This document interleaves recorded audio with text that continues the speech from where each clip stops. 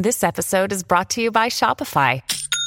Forget the frustration of picking commerce platforms when you switch your business to Shopify, the global commerce platform that supercharges your selling wherever you sell. With Shopify, you'll harness the same intuitive features, trusted apps, and powerful analytics used by the world's leading brands. Sign up today for your $1 per month trial period at shopify.com/tech, all lowercase. That's shopify.com/tech. Sign up to The Economist for in-depth curated expert analysis of world events and topics ranging from business and culture to science and technology. You'll get the weekly digital edition, online-only articles, curated newsletters on politics, the markets, science, culture, and China, and full access to The Economist Podcast Plus. The Economist is independent journalism for independent thinking. Go to economist.com and get your first month free. This episode is brought to you by La Quinta by Wyndham. Your work can take you all over the place, like Texas. You've never been, but it's going to be great because you're staying at La Quinta by Wyndham. Their free Bright Side breakfast will give you energy for the day ahead. And after, you can unwind using their free high-speed Wi-Fi. Tonight, La Quinta. Tomorrow, you shine. Book your stay today at lq.com. At Evernorth Health Services, we believe costs shouldn't get in the way of life-changing care, and we're doing everything in our power to make it possible. Behavioral health solutions that also keep your projections at their best? It's possible. Pharmacy benefits that benefit your bottom line? It's possible. Complex specialty care that cares about your ROI? It's possible. Because we're already doing it. All while saving businesses billions. That's Wonder made possible. Learn more at evernorth.com/wonder. You're listening to the Dustin Gold Standard on Pain.tv. Ladies and gentlemen, welcome back. My name is Dustin Gold. You are listening to the Dustin Gold Standard right here on Pain.tv/gold. All right, folks, and one other thing I just want to bring up on the topic of defeating the system, waging a revolution against the system, and that it's easier when the system is actually operating as a one-world style government.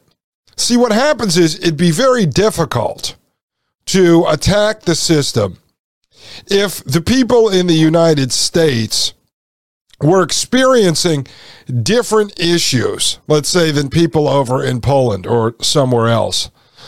Because we'd be so far apart, even though we connect over the internet, that we'd be talking about different problems, and it would be an issue to try to wake up folks in those places. But if you've noticed over the last 10, 15, 20, 25 years, people in different countries are experiencing the same problems, just with different actors in control, right? So as we had the supposed rise of Trump and U.S. nationalism, you had the folks in England experiencing the rise of Brexit, and they had Theresa May and Boris Johnson and stuff. Different players in different countries, different actors, but almost the same script. And that's because the technocrats are using the same script. When I was over in Poland in July, I'd pointed out to you folks that it was like the USA 1980. But they are trying to quickly catch Poland up to USA now. Not catching up, well, yes, it's catching up as a first world nation, which basically means you're under the control of technocracy. So those folks will be starting to experience the same folks we have, the same problems that we have here. For instance, credit card debt and all that other stuff didn't really exist in Poland. Nobody really used credit cards. Now they're starting to. So you're going to have people trapped in debt slavery. So now when you're able to talk to folks over in Poland, you can start to talk about the same issues that we're facing here. Same thing with demographic warfare. They flood first world countries with immigrants, both legal and illegal, for the purpose of destabilizing the workforce, driving wages down, et cetera, et cetera. Well, Poland is experiencing that with the supposed Ukrainian refugees right now. So we experience it with people from south of the border. That's what we experienced since the 80s. Folks in England experience it with Pakistanis. So now you can start to talk about open border issues with folks in other countries. See, the technocrats are using the same game plan everywhere to try to catch everyone up to the same level of technocracy as they usher in the larger system, central bank digital currency, facial recognition, some of the other issues. And so we're all going to face that at the same time, which makes the ability to revolt a little bit easier, to revolt in other countries and to share ideas with people in other countries. So it works to our advantage, even though it has worked to our disadvantage because we got to where we are. It's pretty damn bad. But if you want to start to act as a revolutionary, if you want to start to act as an abolitionist and try to free people from the stranglehold of technology, you could start to talk to them about issues you're experiencing here and then compare those to issues that they're experiencing over there. And if they're similar, you can say to someone, how does a country like ours, it's 250 years old, and a country like yours, I don't say it's England, 1,000 years old, how are we experiencing basically the same issues at the same exact time? That is because we're all under the same technocratic control system. That's what we need to be fighting, not political parties. Political parties are owned by the technocracy. Paragraph 197. Some people take the line that modern man has too much power, too much control over nature. They argue for a more passive attitude on the part of the human race. At best, these people are expressing themselves unclearly because they fail to distinguish between power for large organizations and power for individuals and small groups. All right, this was very important back in 1995, 28 years ago, when this paper was written, folks. Let me continue. It is a mistake to argue for powerlessness and passivity because people need power. Modern man as a collective entity, that is the industrial system, has immense power over nature. And we, he's talking about his organization FC, regard this as evil. But modern individuals and small groups of individuals have far less power than primitive man ever did. Generally speaking, the vast power of modern man over nature is exercised not by individuals or small groups, but by large corporations or large organizations, he says. To the extent that the average modern individual can wield the power of technology, he is permitted to do so only within narrow limits and only under the supervision and control of the system. For instance, you need a license for everything, and with the license comes rules and regulations. The individual has only those technological powers with which the system chooses to provide him. His personal power over nature is slight. All right, and that makes total sense, right? So all the technology we generally have in our life, whether it be a car, whether it be various systems within your home, whether it be your devices, your computer, your laptop, your tablet, your phone, et cetera, those devices are given to you, but they all connect up to the internet, right? They connect up to the metaverse. We'll just call that now, up to that system. They're useless, essentially, without being connected to that system or being plugged into the wall for electrical power. Therefore, the system regulates what you can and can't do on those devices anyway. So for the most part, the system controls the technology that the system allows you to have. They're not giving you access to technology that you cannot, that you can just go out there and do whatever you want with. All right, it's all regulated because it's controlled by the system. Even if you look at guns, as a form of technology, you are regulated by laws. Now, you could go out and use those outside of the laws, but then you risk getting yourself into trouble or having your guns taken away from you, as we see being talked about today, obviously. It was a big deal a couple of years ago with the red flag laws and everything else. I don't really pay attention to that news anymore, so I don't know what's happening in that arena. Paragraph 198, primitive individuals and small groups actually had considerable power over nature, or maybe it would be better to say power within nature. When primitive man needed food, he knew how to find and prepare edible roots, how to track game and take it with homemade weapons. He knew how to protect himself from heat, cold, rain, dangerous animals, etc. But primitive man did relatively little damage to nature because the collective power of primitive society was negligible compared to the collective and power of industrial society. And this is where I would say man living in harmony with nature. I mean, man is part of nature. If you look at the system, whether you believe it was created by God, by Mother Nature, by some creator, I don't know, or the Big Boom, it all worked so perfectly.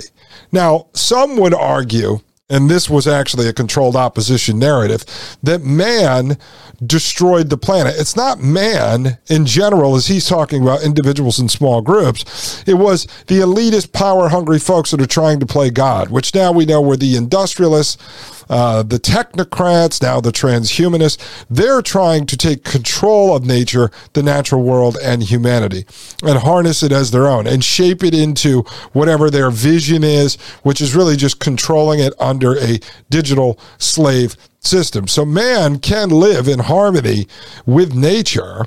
It's when you bring the technocrats into the mix that both nature and man end up being destroyed. Paragraph 199, instead of arguing for powerlessness and passivity, one should argue that the power of the industrial system should be broken, and that this will greatly increase the power and freedom of individuals and small groups. And I'll just say here, I brought it up several times. When the author is saying industrial system, or he's saying industrial technological system, he's talking about technocracy as a whole, the entire technological structure, which is very big right now. And I think most people don't know what technocracy is. And you do. I mean, the definition from the technocracy movement itself is the science of social engineering and the systematic control of the means of production and distribution of goods and services. So you can say that technocracy is the science of socially engineering humans into a technological system that controls the means of all production and the distribution of all goods and services. Now, in the original definition, the original technological movement, you would say that it was being led by the scientists, engineers, and the technologists, or the machinists back then. That's what they would say. But if you really look at it, in the system we're in now, it's being run by a whole slate of bureaucrats. So you have mathematicians, you have engineers, scientists, technologists, you have programmers, software programmers, bankers. I mean, just a whole array of folks are involved with propping up the technocratic system. It's taken a life of its own. So we have to figure out when we're talking to people how we frame it. I wouldn't go out and call it the industrial system. It's very difficult for me to even attack industrialism and industrialists because people have this fictional view of, say, Henry Ford and the Rockefellers and Rothschilds, all the original guys, that they were great. They helped build the first world nations. And so if you attack them, it's like attacking the founding fathers. And if you go out and talk to people today about the industrial system, I think most people won't even know what you're speaking of. I think it's almost better to frame it in modern terms, especially if you're talking to younger folks, as big tech or Silicon Valley. We'll have to work that out, folks. I need to do that on a show with someone like Maria Albanese, co-host of the Thomas Paine podcast on Fridays, where we can sit here and work on framing these arguments. I think that would be a very valuable show to allow you guys to walk away with some bumper sticker slogans and figuring out how to win this narrative fight. And this is why I'm going to start doing live shows with call-ins, because I want to get you guys to call in with your feedback when you're working out some of this and testing some of this on your kids and grandkids and seeing what works and what doesn't work. Paragraph 200. Until the industrial system has been thoroughly wrecked, the destruction of that system must be the revolutionaries' only goal. Other goals would distract attention and energy from the main goal. More importantly, if the revolutionaries permit themselves to have any other goal than the destruction of technology, they will be tempted to use technology as a tool for reaching that other goal. And look at us. We are in a position now, 28 years after this paper was written, that I'm using technology, a lot of different technologies, to do this show, to try to reach you and talk about tearing down the technocratic system. Now, again, I haven't even stepped both feet into this. I'm not advocating for the entire system to be torn down, although I believe to get as close to true freedom, the whole system would have to be torn down. But I also know as soon as that happens, it will begin to grow. This is why we'll talk about cycle of civilizations shortly. So I believe if you could take away 20%, 30%, 50%, 60%, you're getting closer to freedom. The cycle will pick back up with technology continuing to grow. There's never going to be a utopia situation for the people that want wild nature. Or, obviously, there's no utopia in full-blown technocracy. That's just hell and destruction and slavery. But if you can at least begin the process of explaining to people that the technological system is the problem. It's the problem, and it's the root cause of all the problems experienced by people on the left and people on the right. It is the root cause. Goes on to say, if they give in to that temptation, they will fall right back into the technological trap, because modern technology is unified, tightly organized system, so that in order to retain some technology, one finds oneself obliged to retain most technology. Hence, one ends up sacrificing only token amounts of technology. And you know what he's talking about in this case, right? So let's say I was someone who said, we have to get rid of all technology, but we can't get rid of podcasts, or we can't get rid of YouTube. Well, now podcasts and YouTube lead to, we need computers, we need microphones, we need cameras, we need smartphones, we need internet. And before you know it, the whole system is back up and operating just because I want a podcast to be able to rail against technology, right? So I'm using technology to rail against technology. So right now, folks, I'm being pretty hypocritical, but I pointed that out throughout the Dustin Gold Standard. You know, if I wouldn't be honest, if I was sitting there not admitting to you that I'm obviously using technology, which you know because you're listening to me. But at this point, I think we're so late in the game compared to what this author was talking about, what needed to be done 28 years ago, that the only way to start to spread this information to a large enough audience in order to begin the process of educating people on what the actual root cause of their problems are is through the internet. Because we're not going to tear the internet down tomorrow. It doesn't matter. It's still operational. If I close down my show and you stop listening to podcasts, that would be what, a couple thousand of us that wouldn't use the internet. That's not going to make a dent in the system. And we would, at this stage, I think most of us need the internet to be able to make money to survive in the system till we can exit the system. But at least we're starting to talk about this. I don't know anyone else who is, because if it succeeded, it would be the demise of my show, my ability, obviously, to make a living. That's okay. I'm willing to sacrifice that. But if I just shut this off and say I'm a martyr, I'm going away, it's not going to make a difference. Alison McDowell kind of did that with Twitter, and it made no dent in the system whatsoever.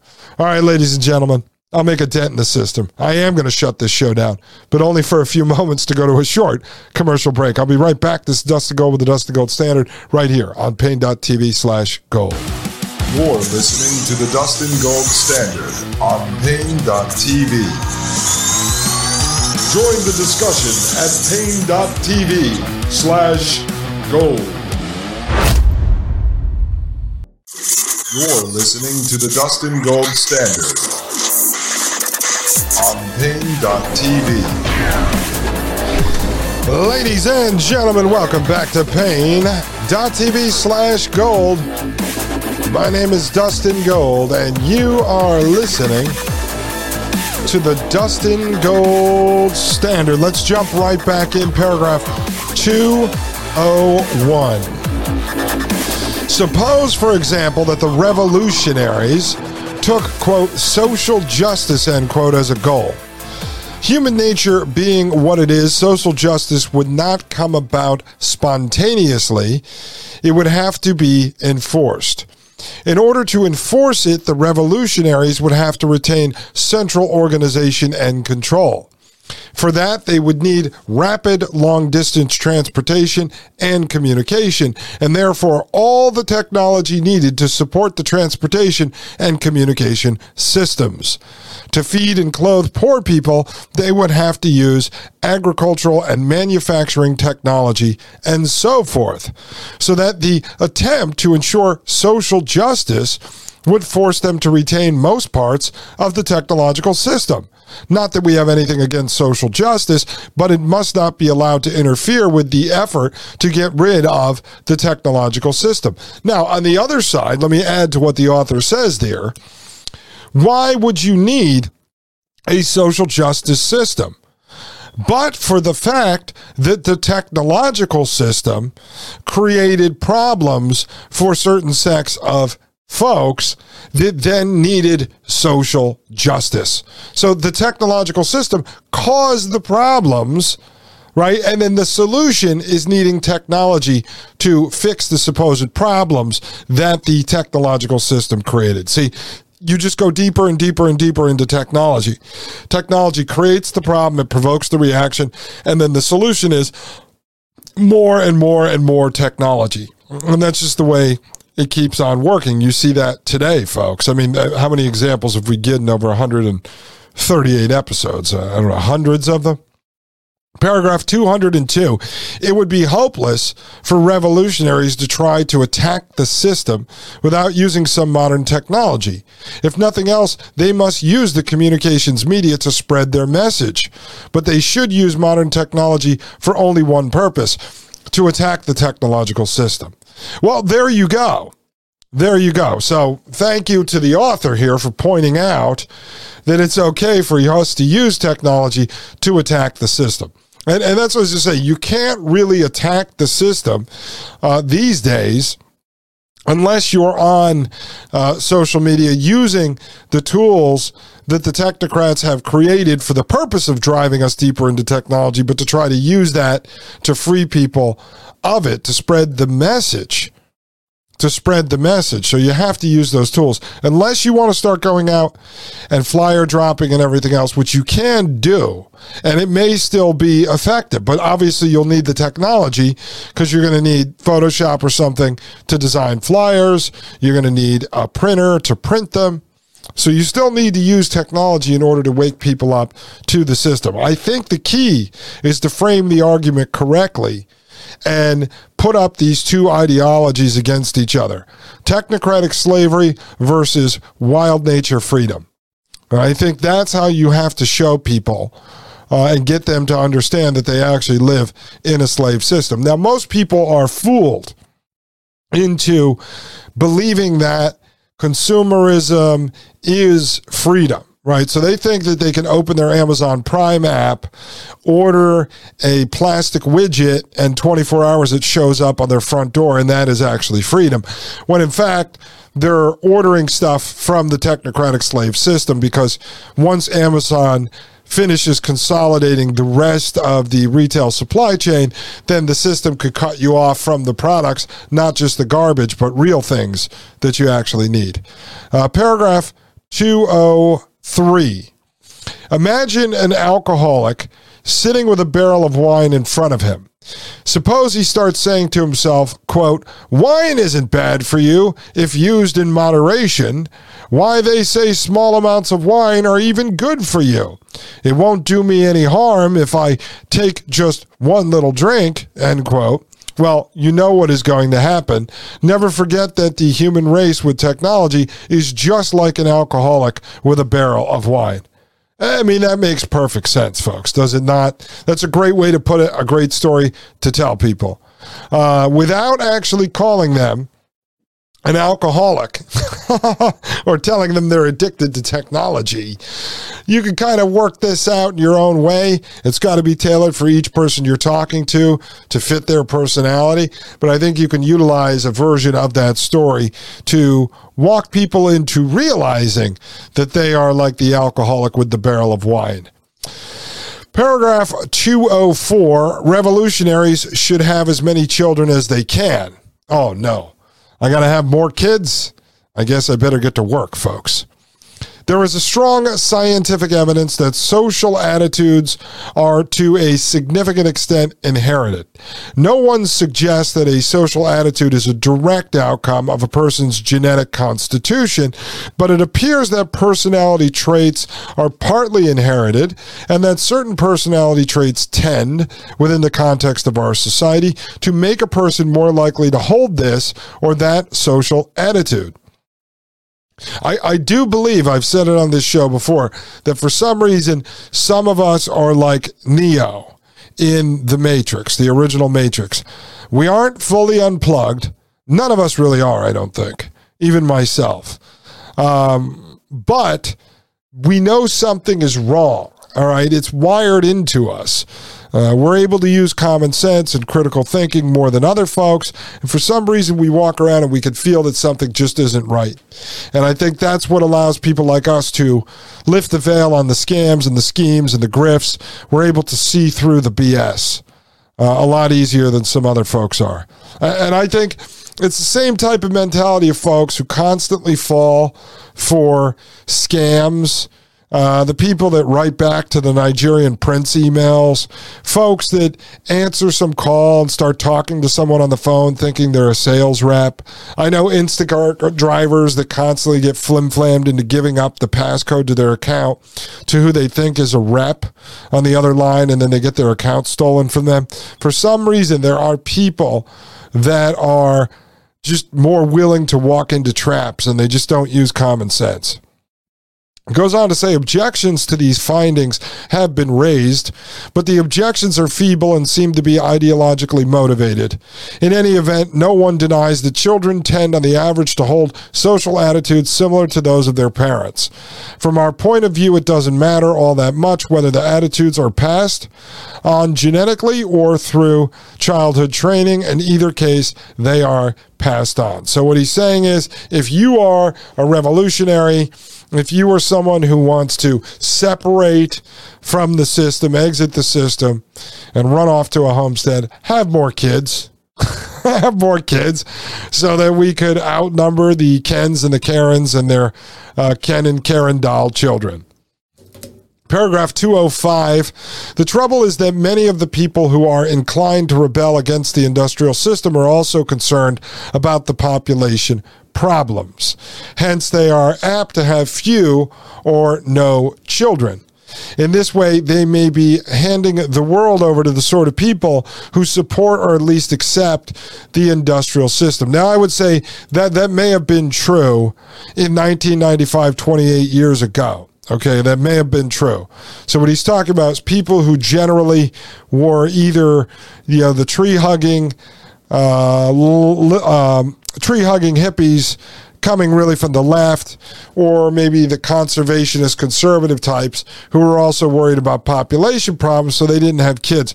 Nowadays, I don't think people fit into those boxes anymore. I think it's different now, so it's something we don't have to be too concerned about. Goes on to say, to ensure the strength of the next generation of revolutionaries, the present generation should reproduce itself abundantly. Now, what I will say is I know there are young folks out there that think like me, because I've talked to them, who get trapped into the idea of not having a kid or kids because they don't want to bring them into this prison planet world. We'll see, same thing the author's talking about there from a different standpoint. But you got to tell those people not to worry about that. I mean, I don't fear for Willie's future because I am going to raise him up to be able to survive outside and inside the system.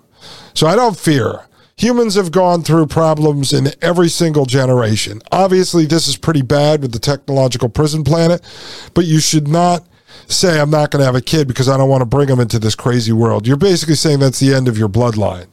You're just basically going to abort your whole family bloodline. Don't do that, especially if you're a fighter. Raise your kids to be fighters. Goes on to say, in doing so, they will be worsening the population problem only slightly. And the important problem is to get rid of the industrial system, because once the industrial system is gone, the world's population necessarily will decrease. See paragraph 167. Whereas if the industrial system survives, it will continue developing new techniques of food production that may enable the world's population to keep increasing almost indefinitely. And what we know is that the technocratic revolutionists, the fourth industrial revolutionaries, right, they want to limit the population, but they're going to pick and choose who actually dies. See, if the industrial system was uprooted and we went back to, say, survival of the fittest, nature is going to decide who lives and dies. In this system, a few men, right, the head of the technocracy, pick and choose who gets to live and who gets to die. It goes on to say, paragraph 206, with regard to revolutionary strategy, the only points on which we absolutely insist are the single overriding goal must be the elimination of modern technology, and that no other goal can be allowed to compete with this one. This is why anyone who is interested in politics or activism, on the right or the left, this is what they need to be told. Even if you know someone and they're not bought and paid for, some radical Antifa type, some nephew of yours or something, I would talk to him about this. Open his eyes, set his activism on the real target. Goes on to say, for the rest, revolutionaries should take an empirical approach.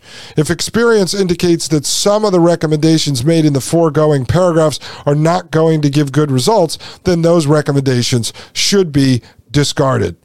Now, one other thing I just wanted to add here.